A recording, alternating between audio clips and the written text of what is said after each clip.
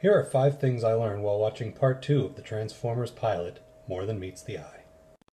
1. The US really needs to move to the Energon standard. Energon cubes are incredibly versatile. They have the consistency of marshmallows, so they store easily.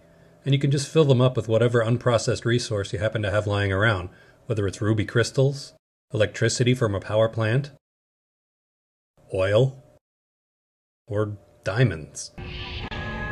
And as an added bonus, they can sound either like doors opening on Star Trek or like lightsabers. 2. Megatron is terrible at insults. Your knowledge is only overshadowed by your stupidity, Starscream. But then he seems pretty evenly matched with Optimus Prime. You destroy everything you touch, Megatron. Because everything I touch is food for my hunger for power! No, I'm going to end your hunger once and for all. I debated not including this entire sequence, but if I had to sit through it, so do you. You can't stop me! You're old, Megatron. Yesterday's model, ready for the scrap heap. How appropriate, you fight like a cow. Junk! That's what you are. Junk! Silence! Yes, please, silence. When I'm through with you, Prime, there won't be enough pieces to sweep up. And so on. 3.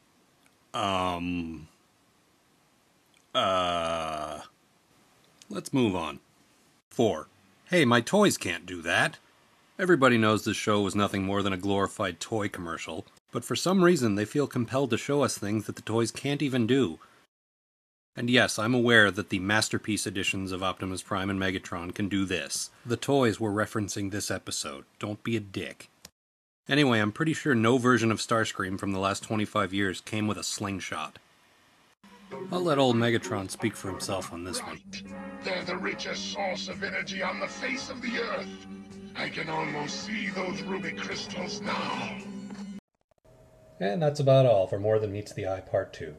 Join me again for Part 3, where we discover if Optimus Prime survived that fall off the cliff. My money's on he died. Good night.